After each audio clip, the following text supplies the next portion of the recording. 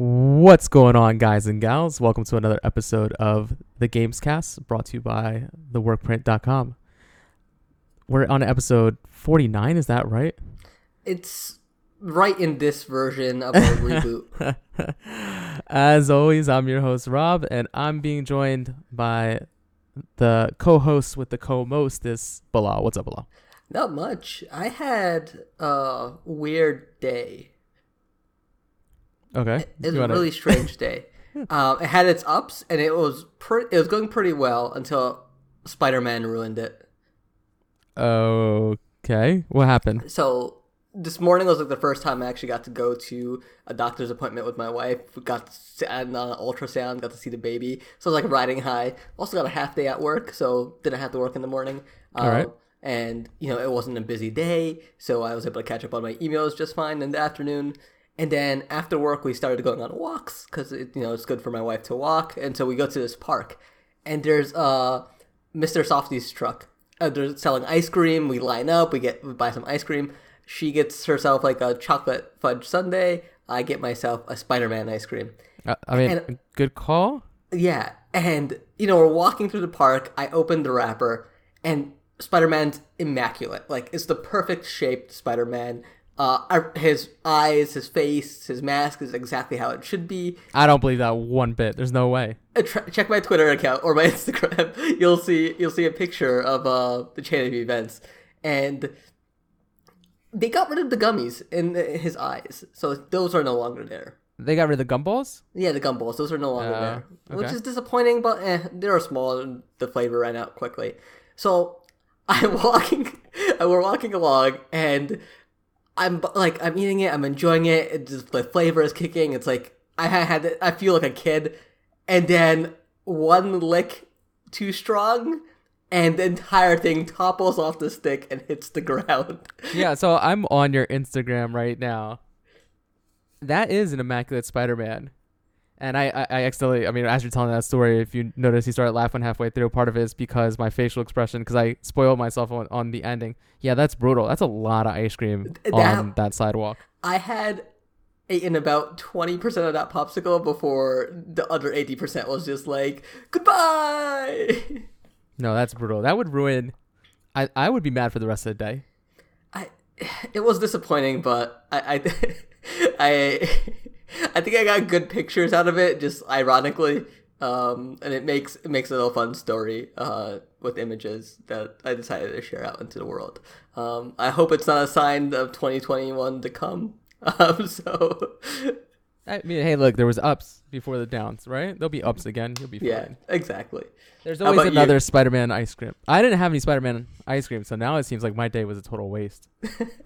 No, it's was good. My kids just got off of spring break, and so as a precaution, my daughter, who's normally in school because she goes to a private school, it's a smaller class, they can space them out more. They have, it's insane. The classroom, the desks themselves have like clear dividers all the way around, so they're basically in these little cubicles, and they have to wear a mask all day. And so normally she's in school, but as an extra precaution, considering that they just came off of spring break, and they know that families wanted to, whether, ill-advised or not, go on vacation, and there's nothing they can do to stop them, they decided that the first week back after spring break, they would be remote. So both my kids are here remote, which means I have no access to my office at all during the day, which means not a ton of work is getting done.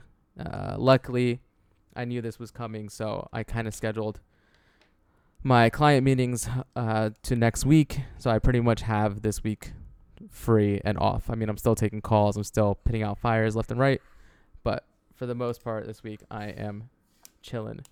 That being said, I did get to play some games today.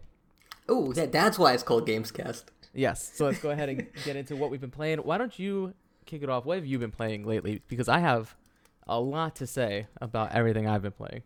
So I finally had a weekend where we really didn't have to go anywhere. We still did a few errands, but I got to just sit in, and I fired up Outriders. And I think this is exactly what I needed, because after Dragon Quest XI, I kind of hit this rut where nothing was felt right. Nothing. I didn't want to dive too much into RPG. I just wanted to do something that was like nice and short bursts. I felt like I was getting enough progress, but I was also enjoying playing. And a lot of the games I did have in my backlog were just either I knew giant 80-hour adventures and something I just didn't want to dive into. So Outriders just came in. I played that demo and now continued right off where that left off, and it's been perfect. It's been exactly what I need. Last week we talked a bit about the demo, and I think most of the points still stand. Where it feels like if you take Mass Effect and you strip away the great story, but you keep like the powers and the shooting elements, you have a great like looter shooter, a single player looter shooter that follows a pretty repetitive type nature. The game's broken up into a bunch of different areas, and then you go through trying to clear out an objective, and it's kind of like you do 2 shooting galleries, and then you get to the next checkpoint. You'll come across some side quests, which either involve like an NPC hunting a beast in the area or a bounty on some sort of altered, which is some crazed up guy with powers that you just need to take down before reaching like the story objective for the end of that area. Yeah, so I liken it to The Division, except more linear with more interesting abilities. Yeah. And so like I've been playing this mostly single player for the majority of the weekend, and I was having a great time with it. And then yesterday, we dived into this multiplayer, and I really it was great, but then I was kind of confused at what this game was actually supposed to be, because when you're playing single player, it's like it gets hard. You have to play smart with your abilities. You can't just, as much as the game wants you to rush in, you can't rush in solo. But when we were playing with 3 people, it was just like powers galore. It was just like go wreak havoc, make mayhem. That being said, the game does have a system where the world tiers make the game progressively harder. So the more you level up the world tier, you move on to the next world tier, and the whole world is harder. The enemies scale accordingly, so you can run into enemies that are 4, 5, 6, 7 levels above you, depending on your world tier. And they do say that if you are having difficulty, to go ahead and drop that world tier. I mean, in the game's book, I believe world tier 3 is considered normal difficulty. Yeah. And then world tier 4. When meanwhile, you were doing the solo on world tier 8, 9? I think. I kept it on auto, so you can control whether it just keeps on bumping up, and then you get better drops, get better gear out of it, and so I felt like I was progressing along with the difficulty. I didn't feel like it ever got too difficult outside of like 1 or 2 missions. I know snipers have been a big pain point for some of the classes, just because they are hard. They are hard to dodge at times if there's multiple and you don't have a clear line of sight and you have people rushing you as well. But like with the Technomancer, the class I'm playing, you can just drop a turret that will freeze them. You can use a little missile launcher, and then there's an ability called Blighted Rounds, which just shreds through enemies. And I think one of the fun things that comes out of this game is the mods on your equipment really play into or help you craft your playstyle. So with these Blighted Rounds, you get 1 clip that does a shit ton of damage, but with one of the mods, I can get a second magazine, and then with another mod, I can then get 30% ammo returned to that clip if I kill an enemy. And so there's parts where there's like some enemies are just really weak, and I can just go through an entire counter using that one ability just once. And it's like you build your character around your playstyle, and it's really cool. Yeah, I think that's the thing. One of the things I like the best is building it around your playstyle. So I'm playing the Trickster, which is a more aggressive playstyle than your Technomancer. And you mentioned the snipers, for example. I mean, my whole job in that scenario when we're playing together and we're storming this beach is, while you guys are hanging back and drawing some of the attention, I am literally teleporting behind the snipers and trying to take them out because my class heals from close range kills. I also love just kind of the way the different classes' abilities, depending on how people have built, how you can mix and match and the synergy that's there in these combat arenas when you're dropping a turret and I'm going up there and dropping a time bubble, and then we were playing with our buddy Garrett and he's playing the pyromancer and he's lighting everybody on fire. There are times where there is so much going on screen that it could be hard to follow, but in the same way that like a blockbuster superhero movie has a ton of effects going on where it's still enjoyable and fun even if it does get a bit chaotic, I'm enjoying it quite a bit.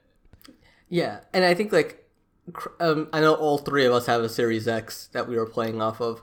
To its credit, the game runs smooth as butter. There might be like a frame or two drop here or there, but like it's so inconceivable that like but it just comes across as a smooth experience. And I remember when we used to do Destiny 2 raids and there'd just be all six of us popping our supers and like going to town on a boss in a raid, the frame rate would just chug to like a complete halt. You just get like a slideshow. And like credit to this generation of consoles, that's not the case anymore. And I'm like really enjoying these like crazy experiences. And yeah. No, I was gonna say that's not to say that it's been a perfect experience since launch. The game was having a ton of problems with the server. I don't think they anticipated how many people were going to be hitting the servers at once. I don't think Game Pass, it launching on Game Pass day and date, helped out with that at all. And we see this with all big online releases. I mean, Destiny 1, Destiny 2 had this problem, Division had this problem. All these online multiplayer games have these problems. I mean, Call of Duty is at a point now where they handle it probably better than anybody, but that first night and a half is still a disaster.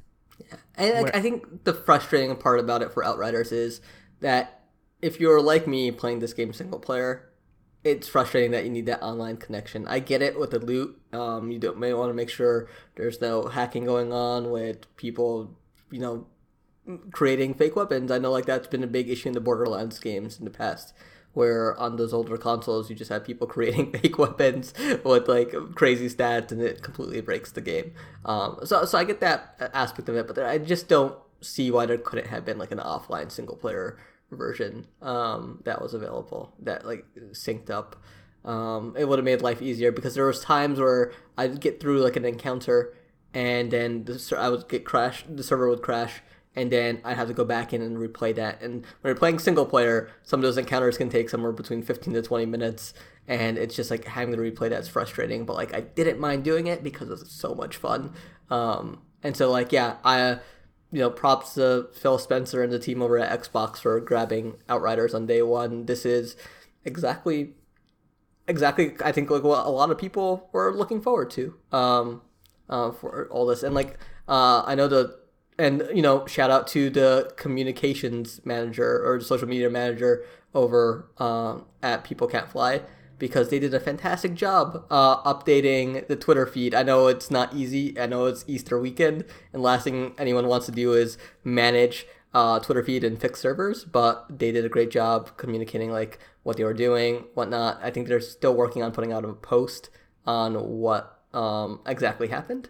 But I think since Sunday afternoon, it's been up, and with maybe a minor crash here or there, but nothing as bad as like the 5-6 hour outages they had on Friday and Saturday.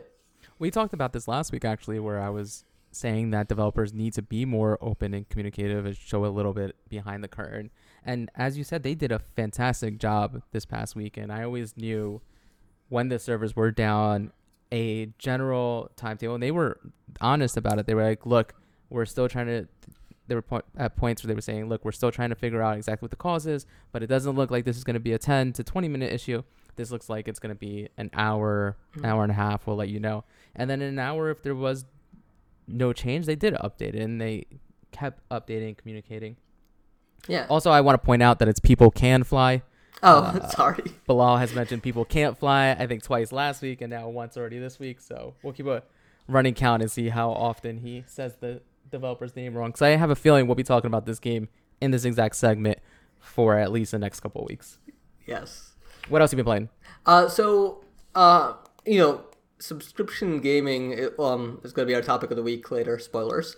And there was a big drop from Apple Arcade of all places. When it launched last year, I think it was last year or 2019. That sounds about right. I mean, time. Time is a flat circle. Yeah.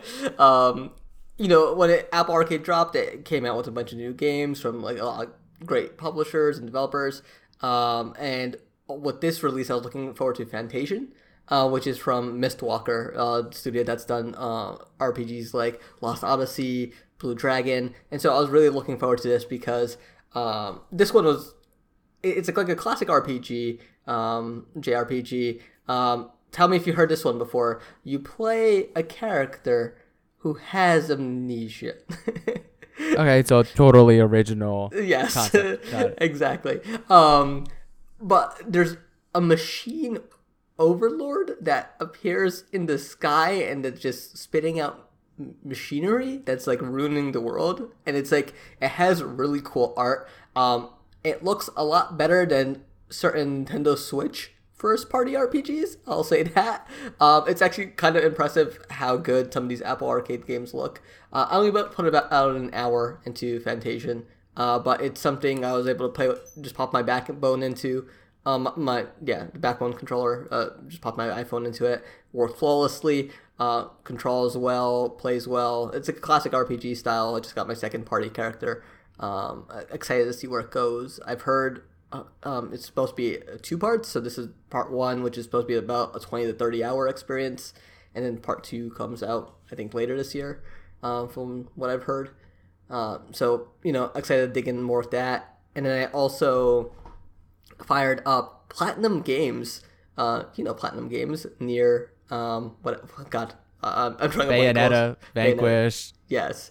And they did World of Darkness, which I just did the tutorial for right before this call.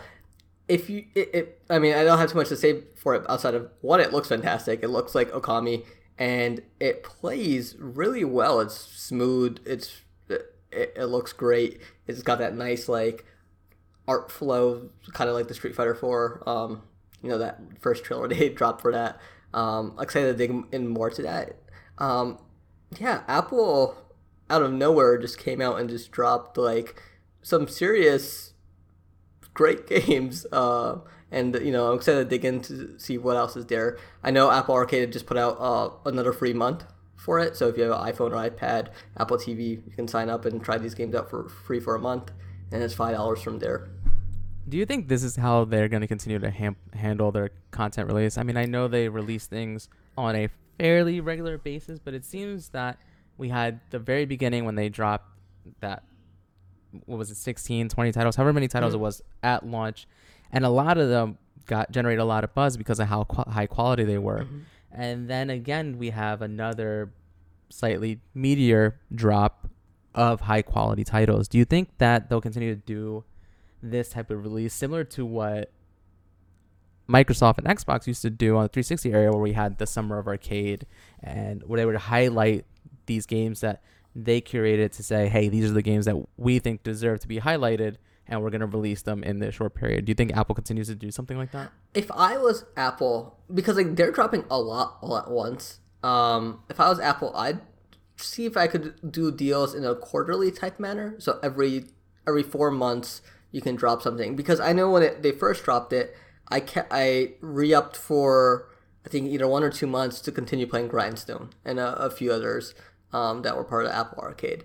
And then I canceled it right after because I was like, okay, I got my fill. I'm not gonna play all these, but I got that. But if they can drop these in a manner that every maybe 4 months you're dropping back in to check out what's new, maybe 4 to 5 games, 5-6 games every time. I think that way you don't get overburdened, because this drop was pretty big. It was I think it was around 20 games plus some old ones as well that were App Store classics. And I think if they can do new releases in a smaller chunks, you get more people signing up maybe for 1 month or 2 months to try them out, and then coming back to the platform. So what else? have you and been then playing? and then the final thing I played was that one night where you invited me to Project Winter with the guys, and man, this is exactly what I wanted after Among Us. Because oh yeah, I did actually play Among Us's airship level. Quick notes on that: it's a massive ship. I highly recommend getting a full group and setting it to one imposter. If you have 10 people, maybe two, because that ship is so big, it takes so long to learn that if you have too many imposters, it can just easily go around and kill everybody before people figure out what's going on. But yeah, Project Winter is, like you explained last week, it's more in the vein of more task-oriented imposter syndrome. Like, it's like Among Us. There's two imposters in the group. You go, everyone's trying to work towards an objective. I played through some of the tutorial before I got my invite, and once I got my invite, I didn't realize roles were a thing, and so I got the role of what was it, defector? Defector, yes. Yes, and so I didn't realize there was a list that you could read off of, so I was like, okay, defector, so I'm clearly the traitor, not knowing that I can just open traitor boxes on the map. And so I caused mass confusion for everybody, because I think, Rob, you were a traitor to that game along with one of your friends, and I went and had a crossbow, got called out for having a crossbow, and decided to shoot our friend Taylor, and then everybody thought they got rid of one, when in reality they just got rid of a teammate because I had no idea what I was doing. And it was just like the mind games that were being played were just great. I was listening to a podcast earlier today where somebody had mentioned that they had been playing Project Winter, and they described it as Among Us with mechanics. Yes. And that is more or less what it is. I mean, you're still trying to complete objectives just like in Among Us. There are two traders. There are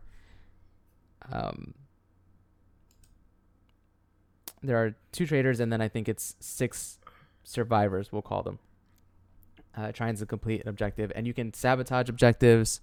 You could also, as a trader, you could try to murder the survivors. Now, unlike Among Us, where it's a quick kill, in Project Winter, you have to basically hack at them to kill them. So there are often times where it's either drawn out long enough that somebody else happens to be in the vicinity and they hear the person screaming and then screaming out that you're the traitor, or sometimes they get away.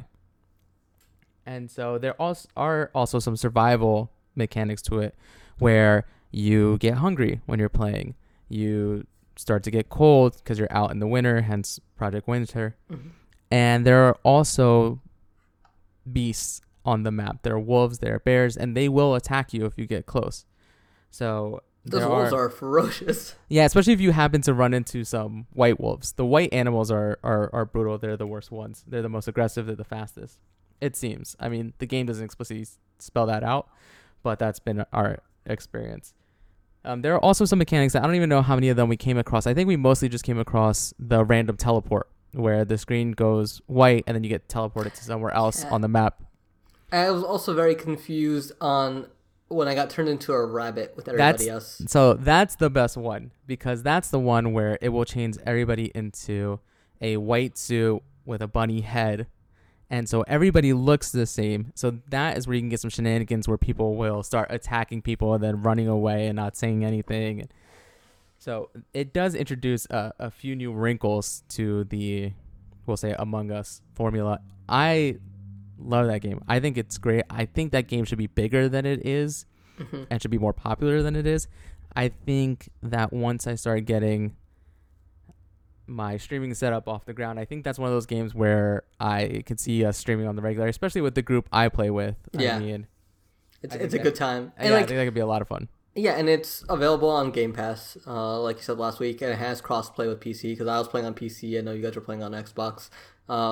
Weirdly, I'd recommend, if you have a 4K compatible PC, maybe run it in 1440.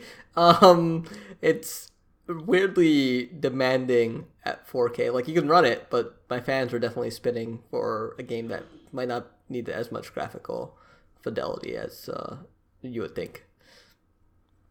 So I've been playing some of those games that you mentioned as well. I mean, obviously we played Project Winter together. I have been playing Outriders. I already gave my thoughts. I really like that game. Outside of that, I've also been playing a little bit of Wild Rift. which is that League of Legends mobile port that we talked about last week. I see. Oh, your pupils are dilated. Oh, I see the heroin has kicked in. No, not quite. I do think that it is well done, and it is actually ideal for a mobile experience where the matches are only 15 minutes to 20 minutes. So I find myself laying in bed at night if I can't sleep, just pulling out my phone and playing a match real quick and then going to bed angry. Or if I am outside of my son's taekwondo in the car waiting for him, I can just pick it up on my phone and play over mobile, over cellular. I do still think that League of Legends fundamentally as a game has problems, and it's probably one of the most frustrating experiences in all of gaming. Is it the steamrolling aspect, you think? Like, is it too hard to come back from behind? For the most part, I think so, right? Mm-hmm. It's funny you say that. I played a match right beforehand with my buddy Amin, and we were actually behind, and I told him, I was like, if we just team fight, I'm playing Sona, I was playing support. If we team fight the way they're playing, I can get a stun off, I can keep us alive, and we'll win. And we actually were able to bring it back. But most of the matches have been completely one-sided. I also think that, I don't know if it's just the League of Legends community of players being toxic still to this day. It's pretty bad. Or if it's that and a mix of, because it now is so accessible and it is on a cell phone, you just have a ton of people who don't know what they're doing. Mm-hmm. So I've had many situations where I've gone in, called the role, selected my champion, just to then have to change last second because somebody refuses to budge off of their one champion. And I've had matches where we were missing 3 of the roles because people all wanted to be, 80 carries. I haven't played since I think right the day right before we recorded the episode 48, and I think I started encountering that in the last 2 games I played where people weren't really communicating their roles, and then luckily I just play support regardless, but it was still some situations I was like, unless I have a full group of people, I don't see myself really investing too much time in this because I want to avoid the headache. And getting to ranked, I think, requires you to level up to level 11, I think it was. I don't remember, something like that. Yeah, and I was just like, I don't know if I want to put that much investment and start playing a ranked mobile game. Right. Because then what am I doing with my life? I mean, like I said last week, and I'll say it again this week, I do think that it is a very good mobile interpretation of League of Legends. And I am enjoying this more than actual League of Legends. So it is a nice little fix when I do get that itch to play a MOBA in that vein. I still think that Smite is the superior MOBA. I still continue to play that on a regular basis. That game is also a disaster. Nobody else should ever play it ever again, but I love it. So Wild Rift is also coming in consoles. Do you think you ever find yourself in a situation where Wild Rift replaces Smite? I don't believe so. I could see us dabbling in it and then having an on-off where for a few months we're playing Wild Rift, for a few months we're playing Smite. I mean, this happens with Smite.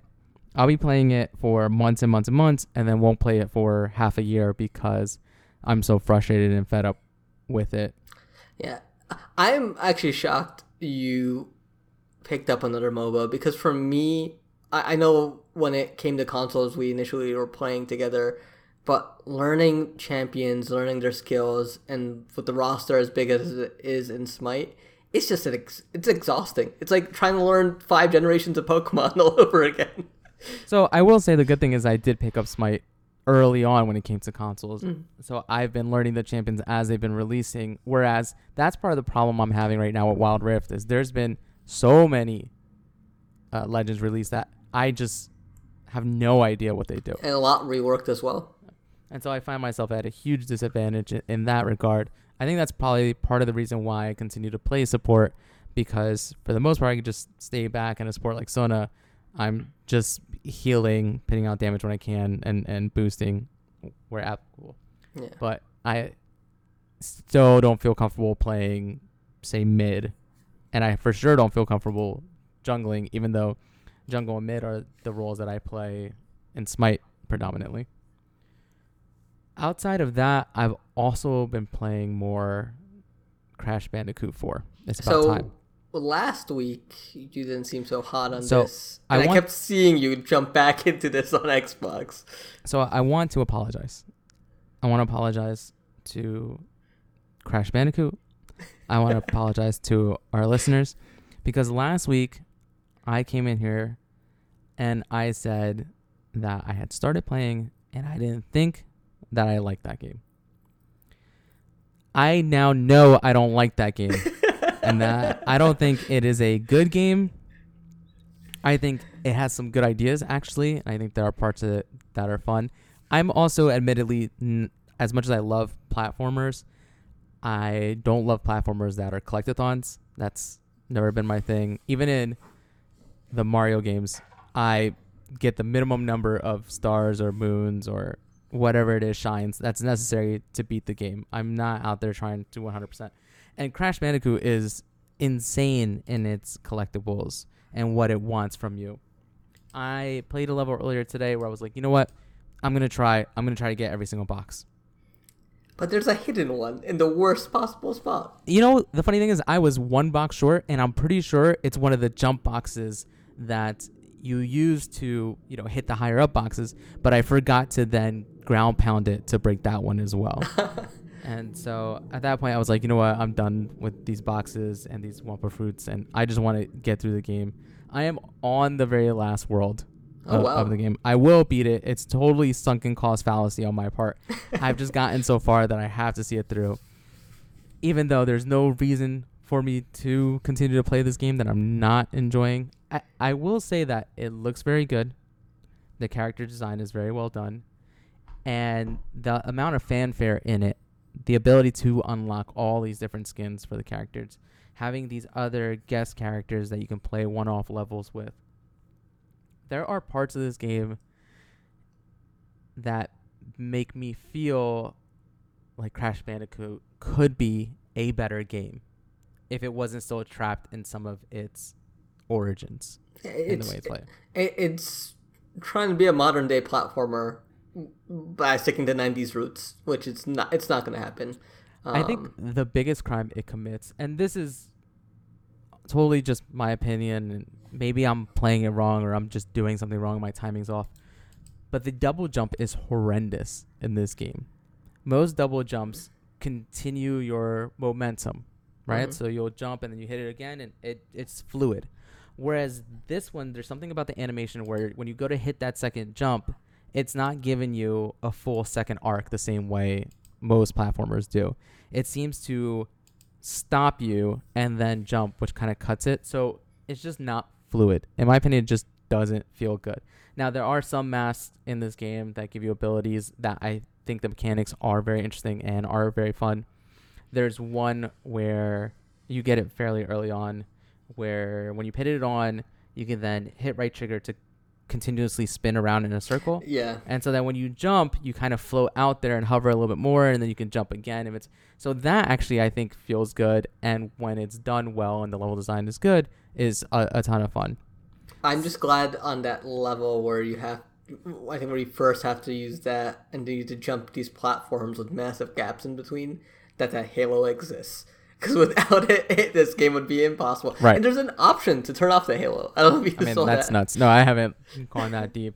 I would never in a million years. I do also believe that for people who are fans of this game and are fans of this franchise, they pack a ton of content into it. And they allow you to play the levels over again backwards in an inverse mode. This game could give somebody 30, 40 hours of entertainment, honestly, if they were trying to 100% it and get everything.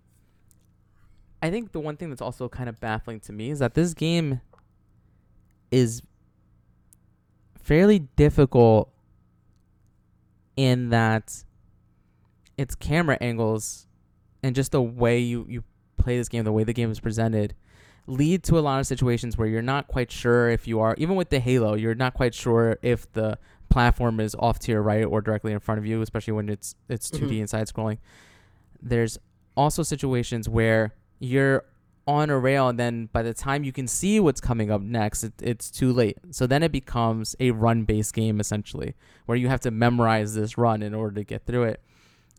And for me, that's just not fun, right? And I like platformers that are challenging. I mean, I love the 2 Guacamelee games. I love the Ori games. I love challenging platformers. And granted, both of those games are more Metroidvania than this game is. But some of the challenge feels like cheap challenge. Yeah. Right. I mean, you played Uncharted 4, right? Yes. Yeah, like the joke in that where Nathan Drake's like, why are we running towards the camera from the giant boulder? And it's true. It's just like, it has those weird caveats, you know. I think this was done by Toys for Bob. Yeah. Also, it looks like Beanox has also had a hand in it as well, and I think both those studios do very good work. Yeah. And so I think that they did the best they could with what they had. I just think that it's still too rooted in its past to be a good modern day platformer. I also don't understand, outside of the hardcore Crash fans who have nostalgia, who this is aimed towards, because I think most kids through World 2 would just be so fed up and frustrated that they'd be done with it. Yeah, I can definitely see it. There's been, like, I'm fairly good at platformers, and there are sections of this where I'm just like, after this level, I'm putting this down because I don't have the willpower to go through another, or like die like 20 times, just trying to get this jump or these boxes. But yeah, I think I'm with you when it comes to Crash 4, where next time I fire it up, screw the boxes, just go for the finish line, and get through the story. Yeah, I mean, that's the only way I'm going to finish this. And like I said, I'm at the last world is if I just beeline to the end. All right, that's enough Crash. All the games we've talked about this week, if you had to pick one, what's your recommendation for people to play? Outriders. Yeah, I agree. I second that. Go buy a Series X if you don't have one. And I mean, or just play it on what you have. But for sure, if you have Game Pass for console, there's no excuse not to download it and give it a try. Yeah. I actually... Yeah, no, Game Pass is wonderful. It's amazing. There's more games coming to it this week. That was announced earlier today. If you're looking for it, just look at the Game Pass Twitter account. You'll see what's up. Bilal over here trying to add last-minute news stories to the podcast, as if our podcast isn't long enough because of all our rambling. I actually want to bump up something from the topic of the week into the news story, because I kind of want to go off this Game Pass news. And I think this dropped the very next day after we recorded last week, of the news that MLB The Show 21 is coming to Game Pass. And I think it's kind of mind-blowing, because there hasn't been a baseball game outside the Sony platform, like an official MLB one, in quite some time. And the fact that this is coming to Game Pass on day one is an amazing get for Microsoft. Yeah, that is to say there hasn't been a big budget MLB game outside of the show. I do know that the MLB itself has some sort of development team that was releasing, I can't remember the name of it off the top of my head, but they had released a baseball game the past couple of years. But we knew that this was coming to Xbox as part of the renegotiations for the license between Sony and MLB. It's my understanding that MLB basically said, look, you want this license again, you have to make it multi-platform. Yeah, and so we were going through the show, something popped up on my Twitter feed, and apparently Inverse got a quote from PlayStation on exactly how this game shows up on ended up on Game Pass, and it was a directive straight from MLB themselves. And the quote goes, as part of the goal for this year's game, MLB decided to bring the franchise to more players and baseball fans, a PlayStation representative tells Inverse. This decision provides a unique opportunity to further establish MLB The Show as a premier brand for baseball video games. Yeah, and like, I don't blame them. That if you want baseball to be big on consoles, Game Pass is the way to get it out to as many people as possible. I think this is a great move on MLB's part.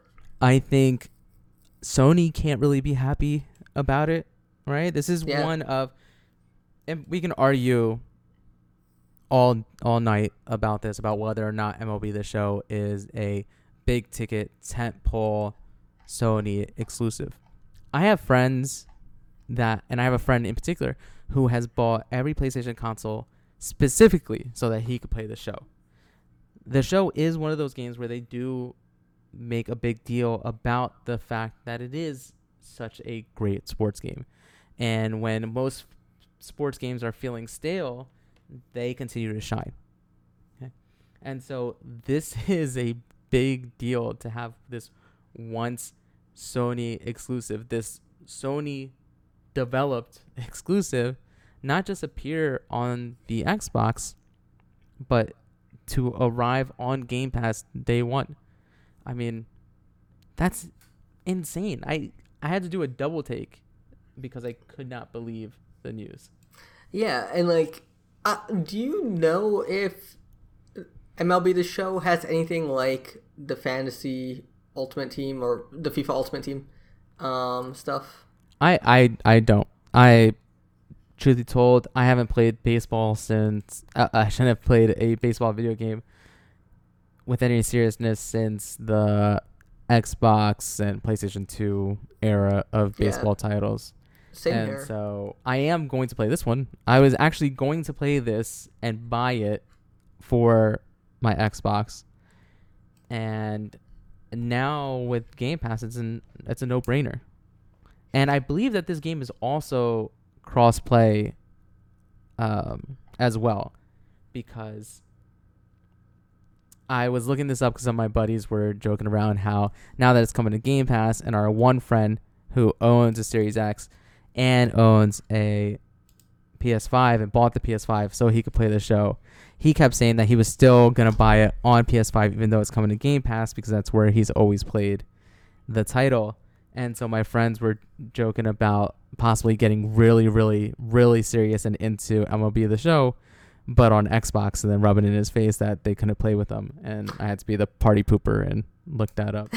So, Game Rant has an article from back in February saying the game will have both cross-play and cross-progression. Doing it right. Yeah, I mean, that's the way to do it. Yeah, 100%. And listen, I know this is a big deal and it's kind of insane for it to come out, but it is also a situation where it's only going to make Sony more money too, right? Yeah. I mean, the more copies they sell, the better off it is for them. And it, you know, I was going to try to make a stretch and say, you know, people see the quality of this game and maybe they start looking into other PlayStation developed titles, but I don't think that's actually the case. Mostly because the fact that this is a sports game, right? So it's not like playing an Uncharted and then saying, oh, this Sony developed game is fantastic, let me try Horizon, right? This other game that is somewhat similar, let me look into God of War, this other single player narrative game. I don't see, outside of Sony obviously getting paid somehow on this Game Pass deal, I don't see much upside for them. I think they come out looking bad in this situation. And so the only thing I think that there's two scenarios I think that work out for Sony in here. I think the cut of the microtransactions, if there are any, if there is something like FIFA Ultimate Team, I mean, or Madden sure, has, right. like they can bank off that because that stuff does billions. It literally is like EA's model, and then the other thing being it establishes a baseball fandom on Xbox, and you know it hasn't been there like you said. You know there might have been some other minor games, but the show is the big one. If they can get people in on 21, then 22. The show 22 is, you know, people will buy that. You know, I don't see why that won't be the case. If you become that a is fan. a good point. Like this was not a game I was going to try. It just wasn't. Like I don't buy sports games. I wait for EA Play. I wait for them to get super cheap, or get added to the vault, and then I'll pick it up as every couple of years because I only play when people come over and they're like, hey, let's play 2K or something, and that's it. And so this allows me to pick this up, play with you guys. Like I can't wait to play Home Run Derby. You know, yeah. I think that'll be like a fun night. Like who can win home run derby, and that could just be something that like becomes a memory, and people are like, okay, let's grab the next one, and we'll recreate those nights. I I do think the one thing that makes this look bad for Sony as well, in my opinion, is that there was all that talk out of Sony about them viewing Game Pass as being unsustainable, right? And that being why they didn't have a similar offering. And so to now see one of their own developed titles come out day and date, it's going to be interesting. I'm also wonder if we're going to see an article that says Microsoft has X amount of active players versus the PlayStation 5, right? Or versus the PlayStation family across the PlayStation 4 and PlayStation 5. If we do see a situation where, now the fan base is on Xbox, and then how that looks going forward. I mean, could you imagine if the bigger fan base for a Sony developed title was on Microsoft's consoles? I mean, we might see a situation similar where the reverse is true, with Microsoft acquiring Bethesda after they had already made those deals with Sony for Deathloop and Ghostwire Tokyo. Is that the name of that? Yes, that's correct. And so there is a situation where we do see it moving more units on the Sony platform, and those are now Microsoft-owned development teams. I think I think Deathloop is also coming to PC. Yes, right? I believe so. Yeah. I think that's where I might end up picking that one up. I mean, I'm just gonna wait, I think, and get it on Game Pass day and date when it finally does come. That being said, it's weird times as far as the video game landscape is concerned that we're living in. Yeah, I mean, like the big thing with Microsoft was like Halo Infinite got delayed at the end, like last year in September, October-ish. Right. It wasn't going to get released in November. And people were like, what does Microsoft have? Like, yeah, they did buy Bethesda, but that's going to take some time to come to fruition, along with all their other studios. Like, they don't have anything. But, like, with Game Pass, they've just changed the narrative. It's unbelievable the deals they've been making with it. And, there's just this groundswell around them, and it's theirs to lose. Like, I feel like they've regained ground. They're selling consoles. Sony still has those first party AAA titles. I don't think Microsoft has an answer for that just yet, and I don't know if they'll be able to touch them. I honestly, like, seeing the direction of Gears 5 and some of the stuff with Halo Infinite, I don't know if those will be the answer to like Horizon Zero Dawn and games like that. But I think Xbox might be where you and your friends play, and that's thanks to Games Pass. Just real quick, I'd much rather play another Gears game than the Horizon Zero Dawn sequel. God, I do not think I think that narrative is fine and it's interesting. I do not think that game itself is very much fun. I think it's a average game that is punching above its weight because of excellent voice acting and a beautiful world and an interesting story. But as far as gameplay is concerned, I do not think that game is all that. Anyway. And that does it for this iteration of the Gamescast. No, we're done again.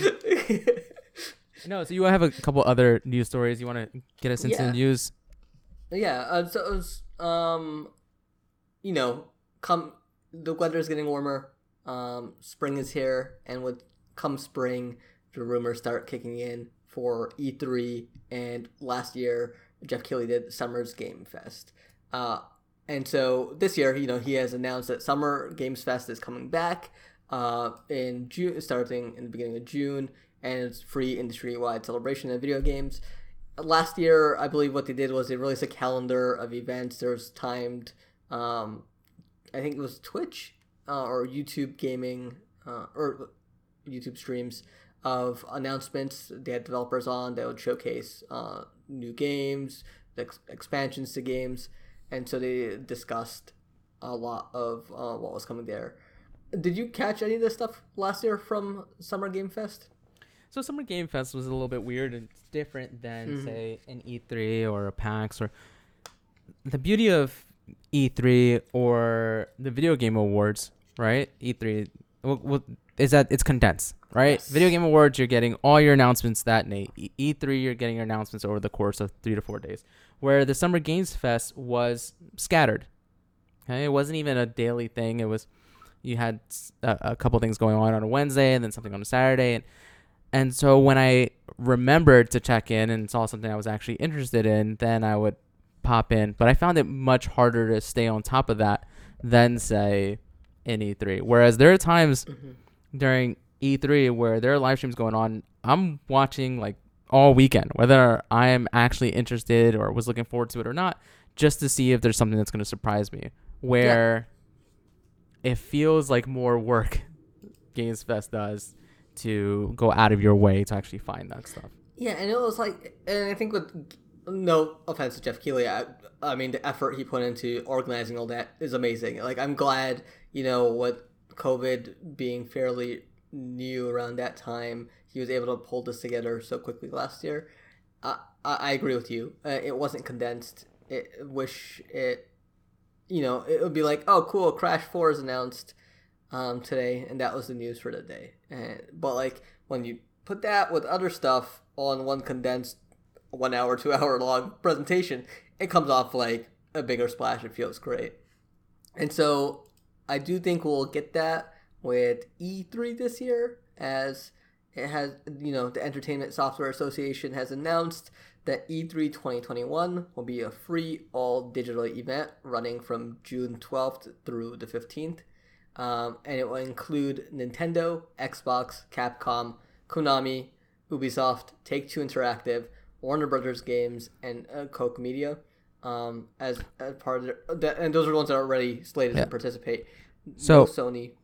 Real quick, before I forget, and it has nothing to do with this. Okay. It's just because you mentioned Crash again. Just so people know, the reason I've been playing Crash 4 now, even though this game has been out for a little while, is the next-gen update just released March 12th or whatever it was. And so that's why I picked it up. I didn't just randomly have the urge to play Crash 4. It was just, hey, this game has a next-gen update, and that always intrigues me. And so that's why I'm playing this game that I cannot stand. Anyway, back to what you were saying. It's also the reason why I picked up that game, because it was on sale and they got a next gen update.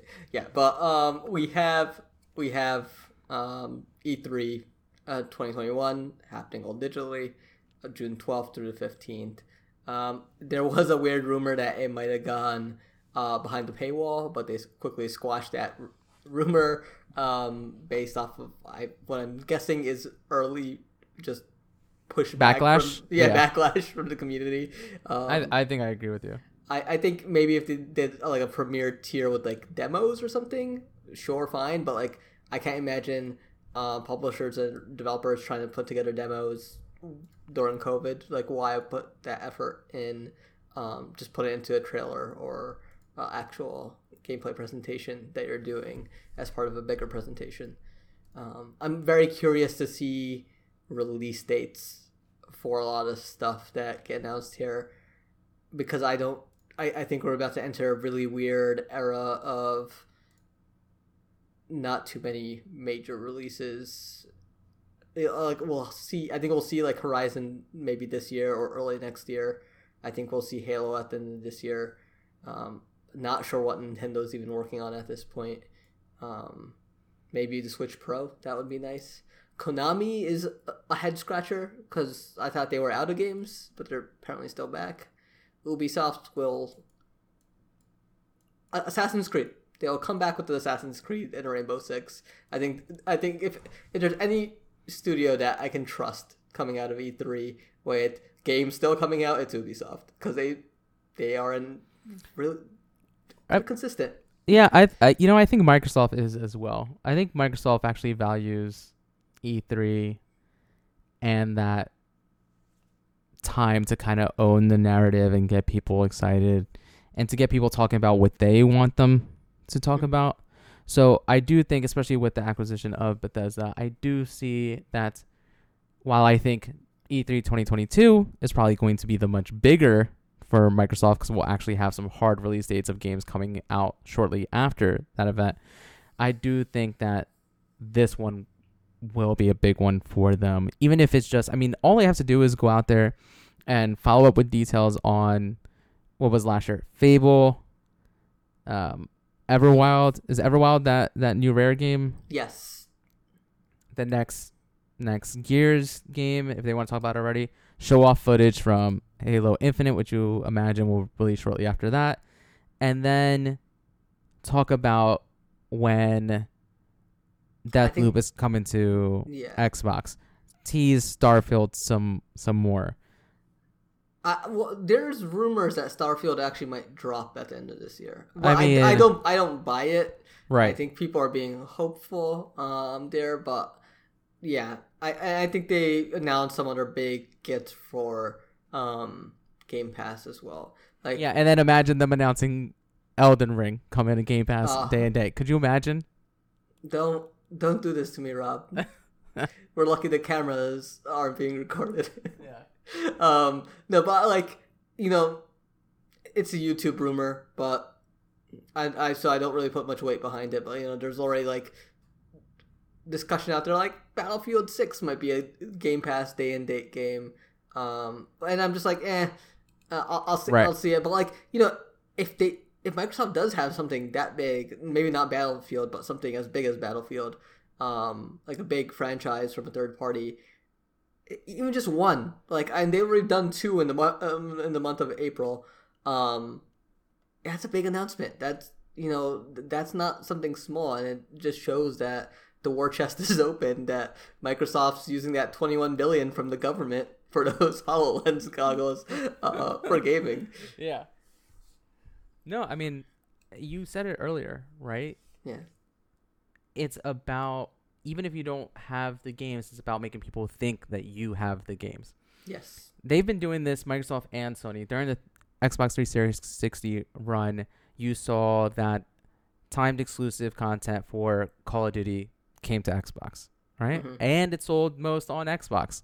And then the PlayStation 4 comes out of the gate, smokes Xbox. They also have now that deal with Activision for Call of Duty and for timed exclusive content, and it sells best on there. And it's one of those things where even with marketing, you see it all the time, where Assassin's Creed Valhalla had Xbox Series X after every commercial, every trailer and stuff like that. It's like, yeah, that's coming out to everything, but you're being told, hey, plays best here, or play it on here, right? So you're being constantly bombarded with that information. So it becomes a situation where having it on Game Pass and available for subscribers, even if it's not an exclusive game, it is now an exclusive benefit for that console. And so I definitely think we see a ton of that come E3. And the stuff with the backwards 60 FPS boost to games, that expanding out, I imagine the backwards compatibility stuff picks back up again from the 360 era. I mean, God, give me Lost Odyssey with the 4K update. That's all I want. Just make that game look pretty again, and I'll be happy. But yeah, no, like, even, Sony is not part of the E3 presentation lineup, but they always do their own thing. Right, same with Nintendo. Nintendo is part of the E3 lineup, though. Okay. Yeah, so I think EA and Sony are not, but they always do their own thing. Activision, I would guess they're probably partnered again with Sony. So do you think Nintendo just does an Nintendo Direct E3 edition? You think that's how they handle this? 100%. Like, I don't know the E3 of it all is. Because I know in the past they always had a presence at E3 in the form of actual floor space, but then released a Nintendo Direct, usually right before or right after all the other press conferences and stuff like that. But if this is a digital event, you have to imagine that.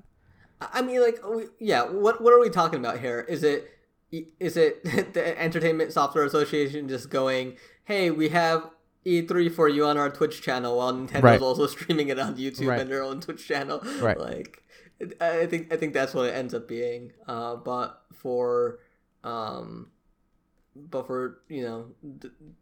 forgot the company, the ESA, that's what it's called. Yeah, the ESA. For them, it's just they consolidate it for you. They get these block of hours, they reserve it, and everybody knows when to show up. Unlike Summer Game Fest, where it's just wider, longer, over the course of a month, or the entire summer, depending. And so, I'm very excited to see what gets announced, since this was the first year we have new consoles, and just seeing what's in the pipeline. All right, so it looks like we have one more news story that you put on here. You want to talk about the changes to the Mass Effect trilogy? Yeah, so Mass Effect Remastered, the Legendary Edition that is coming out, is getting quite a few updates to the game. Things like, let me quickly pull this back up. Yeah. So the Mako is getting an entire facelift, improved handling, improved camera controls, the shields recharge faster, new thrusters for speed boost. Good. Just take it out of the game, actually. How about that? Yeah, touching lava no longer results in instant mission failure as well. So great stuff there. They're also streamlining the combat in the original Mass Effect. They're tuning it. They're like, originally it was more in line with the traditional RPG mechanics, which doesn't make sense for a shooter. And like, I'm kind of glad they're touching that first one, because I really was not a fan of the combat in that. I know some people were, but compared to 2 and 3, I just felt like 2 and 3 just nailed it. Remind me, did the first one have the feature where it was basically a timeline where you could queue up different party members' abilities and what they were going to do, and then it would do it in that order? It's been so long, I honestly don't remember. Okay. I mean, yeah, those games definitely went more towards just being a full-out third-person shooter. Yeah. As far as the combat was concerned. But those abilities were so much fun. I'm also the idiot that played those games as a soldier. And so I think if I do pick up this Legendary Edition, I will likely give like some of those other classes a shot. But do I really have time to replay a trilogy, which I've already gotten all the achievements for? Probably not. Yeah, I mean, I'm excited for this in the same way that people are excited for 4K remasters of movies they've already seen. The difference being, I'm willing to watch a 2-hour movie again just to see how pretty it looks now. I'm just not willing to play dozens and dozens of hours in a game that I've already played and beat just to see how pretty it is and where they've made changes. I'm excited to see other people playing this so I can just see where the changes are and how much better it looks. It's also one of those things where my problem with a lot of these remasters, unless they're shorter games, is that when I actually go ahead and play them, most of the time they just line up with how my brain remembers them being anyway. Yeah. Right? Like, yeah, I'm sure this game looks and plays significantly better than it did back then. But if you asked me yesterday before I played this how the game looked and played, I tell you it was this, right? Because that's how my brain remembers it.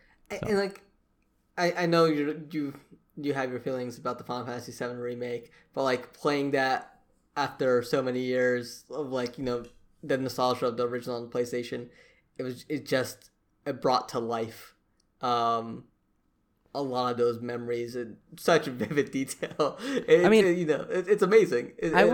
I will give them credit in the fact that they did change a lot about that game when remaking. And again, that's a remake versus a remaster. And so that is more interesting to me.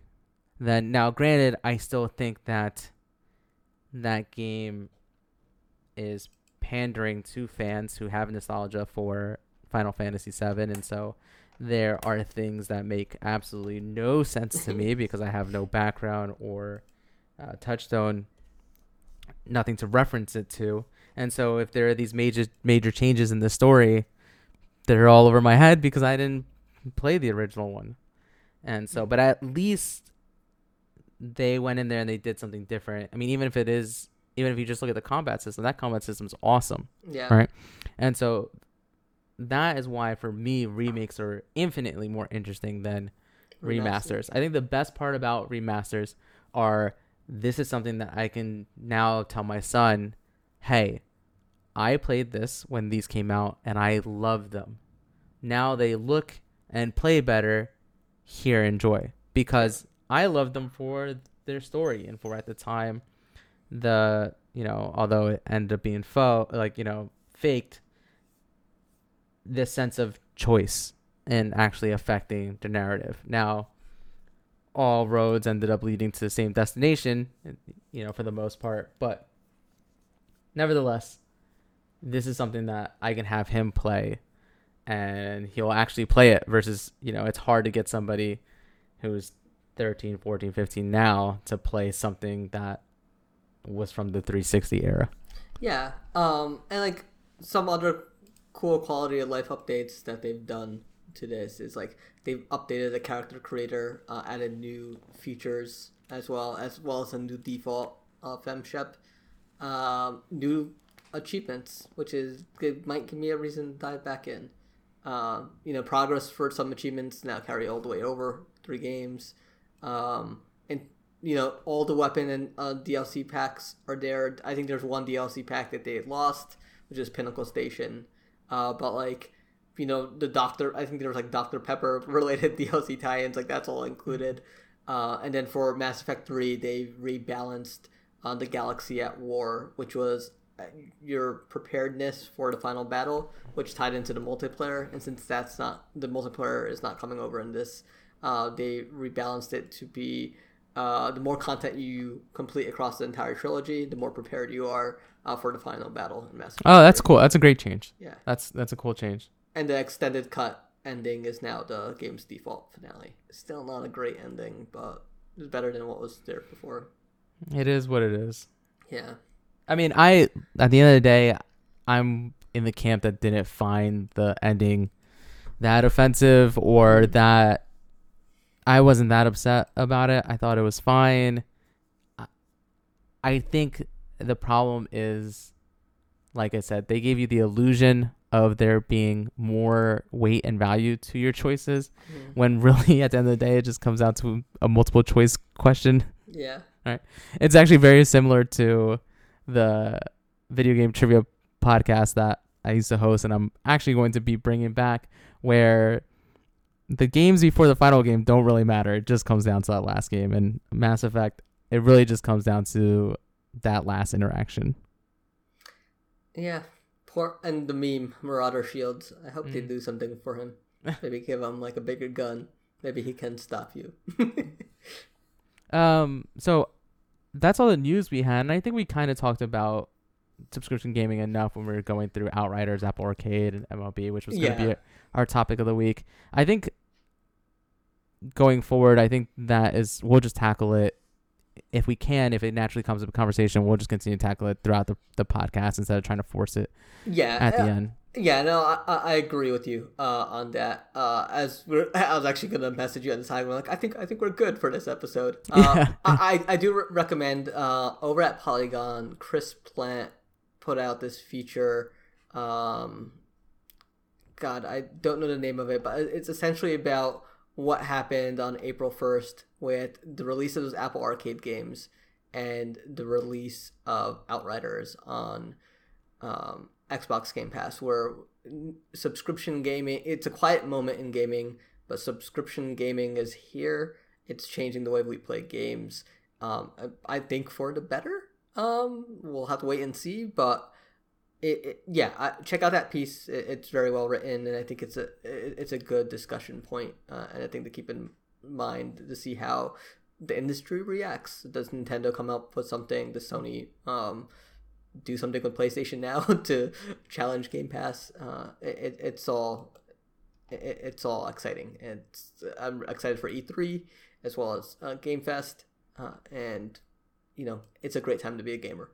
Yeah, I mean, I couldn't agree more. Like I said, I also believe that subscription gaming and Game Pass and Apple Arcade are changing the landscape for the better. It's making games more accessible to more people. Obviously, we have to see over the long term if it is sustainable, what the money looks like for developers, what the money looks like for the companies themselves, the publishers. I mean, Spotify's fantastic, and early on, even now, you hear some artists complain about the cut they're getting on Spotify and stuff like that. So I think if at the end of the day it benefits the developers and they're being properly compensated, then I'm all for it, and I'm excited for the subscription future as far as games is concerned. Yeah, I mean, I await the day that Microsoft announced, hey, Game Pass price is increasing, but yeah, like I expect it. Like, you know, this is the good times. They're getting everybody on board at this price, and just like Netflix, that price increase will come maybe a couple dollars every year or so, but eventually it will come down to, hey, can we do this or not? Ooh, one more thing before we sign off. I wanted to mention it in what we've been playing, but I have an update regarding the Bang & Olufsen headset. Yes. So This I is mentioned the topic it, of the week. I mentioned it last week that I had hit in my pre-order for the navy blue ones, and I wasn't sure if I was going to keep it, if I would cancel it. So I ended up canceling that pre-order because I got my hands on the all black ones from Best Buy like the very next day or 2 days later after we recorded. So I ended up returning my Xbox wireless headset because there's no reason, as much as I want to, there's no reason for me to own as many headsets as I currently own for the Xbox. So I was able to return that since it was a recent purchase and I had only used it once or twice, and was able to actually use a ton of Best Buy rewards credit, which made the purchase more reasonable on my end. He used his $5 certificate. He's just trying to justify it. I had, because I moved the last year and was buying a lot of new things for the house, I was using my Best Buy credit card quite a bit. I had amassed a significant amount of reward certificates. And so I was able to get these headphones. And let me tell you, as far as wireless headsets are concerned, these are by far the best sounding ones I've ever had. I love this headset. I will say that I spoke before that I had some concerns about the mic not being an actual physical boom mic, and it does seem like there are times where when I'm talking in it, some of my friends say it sounds kind of like I'm talking in a bubble and that it's not the clearest. It doesn't seem to be all the time, so I don't know what's going on. I don't know if it's when I have active noise cancellation all the way up, if that's causing some problems, or what the problem is. The other hiccup I ran into is that the Android app, for whatever reason, wasn't giving me the game settings option. It was picking up that I had the headphone, but it was only picking up the Bluetooth settings and not the Xbox settings as well. I actually reached out to customer support, asked them why this was happening. They said, no, it should just work. Like once it recognizes it should just pop up. I went into the app store, the Play Store, looked at the app, looked at the description, read reviews, saw someone else was having this issue, and then also saw that for Android, you can choose to be a beta tester and get forward releases of the app itself on Android. So I was like, all right, well, let me just opt into this. 2 minutes later, after opting up, I open it back up, and now it is giving me the game settings as well with the different game-specific equalizers. Like the equalizer presets are game, which is just a flat equalizer, FPS, RPG, music, movies, and then a custom equalizer that you can mess around with yourself. I find them incredibly comfortable. They are weirdly light for how premium they feel as well. And I was talking about how I was hoping that it was the rotating ear cuffs similar to the Microsoft ones, but what it actually is there's a touch bar on the back of the headset that just sliding up against it raises and lowers. On your left side, I have it set to gain and volume, or I have it set to balance, right? So game and chat. And then on the right side, it's just actual volume. You can also change it so that the left one, instead of being the balance, is active noise cancellation or mic monitoring. So if you go all the way down on the active noise cancellation, it does more than just stop it. It actually gives you mic monitoring and uses some of its microphones to pick up your own voice. You hear your voice. I cannot recommend anybody go out there and spend $500 on a headset, but if you were looking to possibly do it anyway, and at least know that you are getting a premium, great sounding headset. So, do you think I can put this on the baby registry and get away with it? I mean, you could put anything on the baby registry. Just buy baby, carry these. Yeah, right. That sounds amazing. I'm glad they are great, because I was hoping they would be. Now, if Malika asks what I want for my birthday, I'll mention these. She'll look at me and say no. But there's a chance. Yeah, there's always a chance. There's always a chance. The one negative, I want to be kind of unbiased here and point out the negatives as well as the pros. They are great sounding. They are premium feeling. They feel great. They're very comfortable.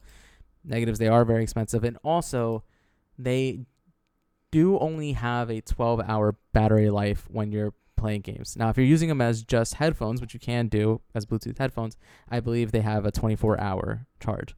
But because it uses the app on your phone to handle all the equalizer settings, and it seems to be constantly connected to that as well, that cuts the charge in half. So if you're using full active noise canceling and you're playing games, then you will see it drop down to about 12 hours. So I'm in the habit of, when I put stuff away, I tend to charge it anyway. But I have been more aware of the fact that they're down to 30% and 15%. And it might just be the reality of having that app on my phone next to me, looking at the app and it having right in front of my face what my charge level, what my battery level is at, which is also a great feature. But it just being more in my face, making me more aware of it, makes me more aware of how much battery life they actually have. And they don't have as long as, say, the Razer Kyros that I have as well, or even the Xbox Ones, I believe had longer battery life. But yeah. All right. So that wraps it up for this week's episode. Did you test the Bluetooth functionality with, like, gaming and... So you cannot... So one of the things that the Xbox wireless headset can do that this one can't is that it can do the Bluetooth and the gaming at the same time. So if you wanted to do Discord or listen to a podcast on your phone while playing, you could do that. You cannot do that with this. So you cannot have the Bluetooth and the Xbox at the same time. Now, I wasn't going to use that feature anyway, but if you were looking for that as something so that you could use Discord as well as play games and stuff like that, if you're playing cross-platform games with your friends, then that is unfortunately a con to that. My guess is that I have to imagine that audio quality suffers when you're doing those two things at the same time. And because this is a company that takes pride in its sound engineering and its sound quality, I would like to think that was just a conscious choice, right? And not just either an omission or them trying to, save a buck or two when these cost as much as they do, right? And yeah. So, but yes, you cannot do that the same way you can with the Xbox wireless headset, or the way you can with the Razer Kyro Pros, which also have that feature. But even those, which I've had for longer than even the other two that I mentioned, I haven't used that feature not once. I just used it during Outriders. I had sunk the Xbox wireless headset to my phone, and I kind of forgot about it. I was playing Outriders. Servers went down, and I grabbed my phone and I started watching a video, and the audio went straight to the headset, and I was like, wait, how am I hearing this so clearly? And I was like, oh, this is great, and like the mixing in the headset and everything feels good.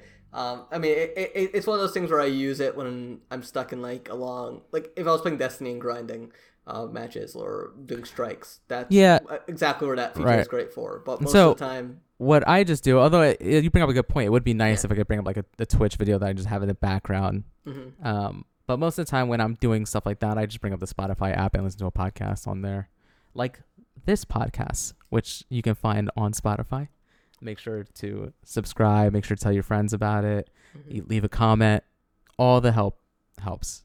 Okay, and we do have plans to do more content besides continuing to do this as hopefully a weekly podcast. I also want to bring back Trivia Royale, which is a video game trivia game show where I have 3 of my buddies. Actually, well, I have 2 of my buddies and Bilal on the show. Ouch. Competing over video game trivia.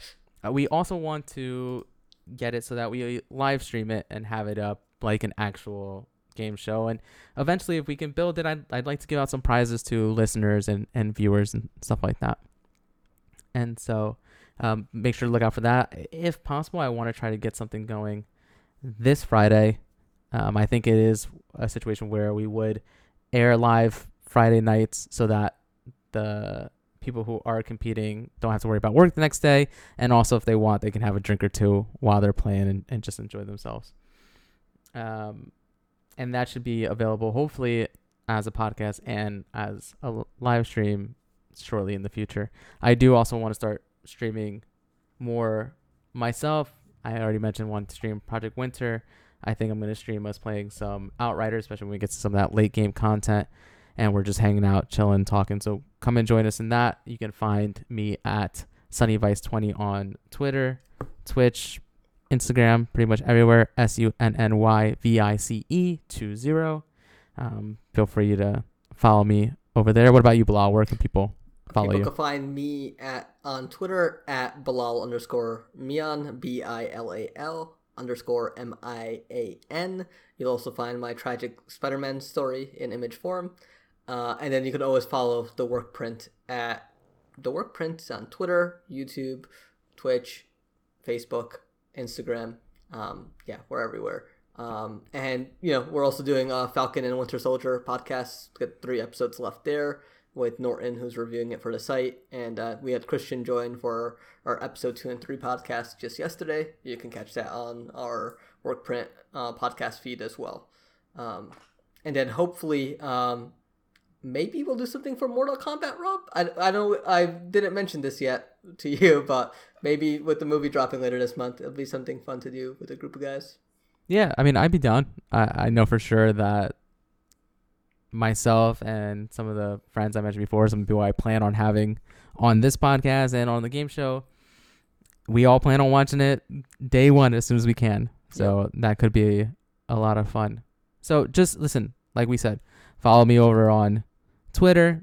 Go ahead and follow Bilal and follow The Workprint. All constructive criticism and comments and concerns and suggestions, send them his way. Yeah. And you can send them to theworkprint@gmail.com. And if you got any emails you want to send over, send them our way, and we'll read them on the show. Yeah, sounds great to me. Until next time, bye-bye. Bye-bye.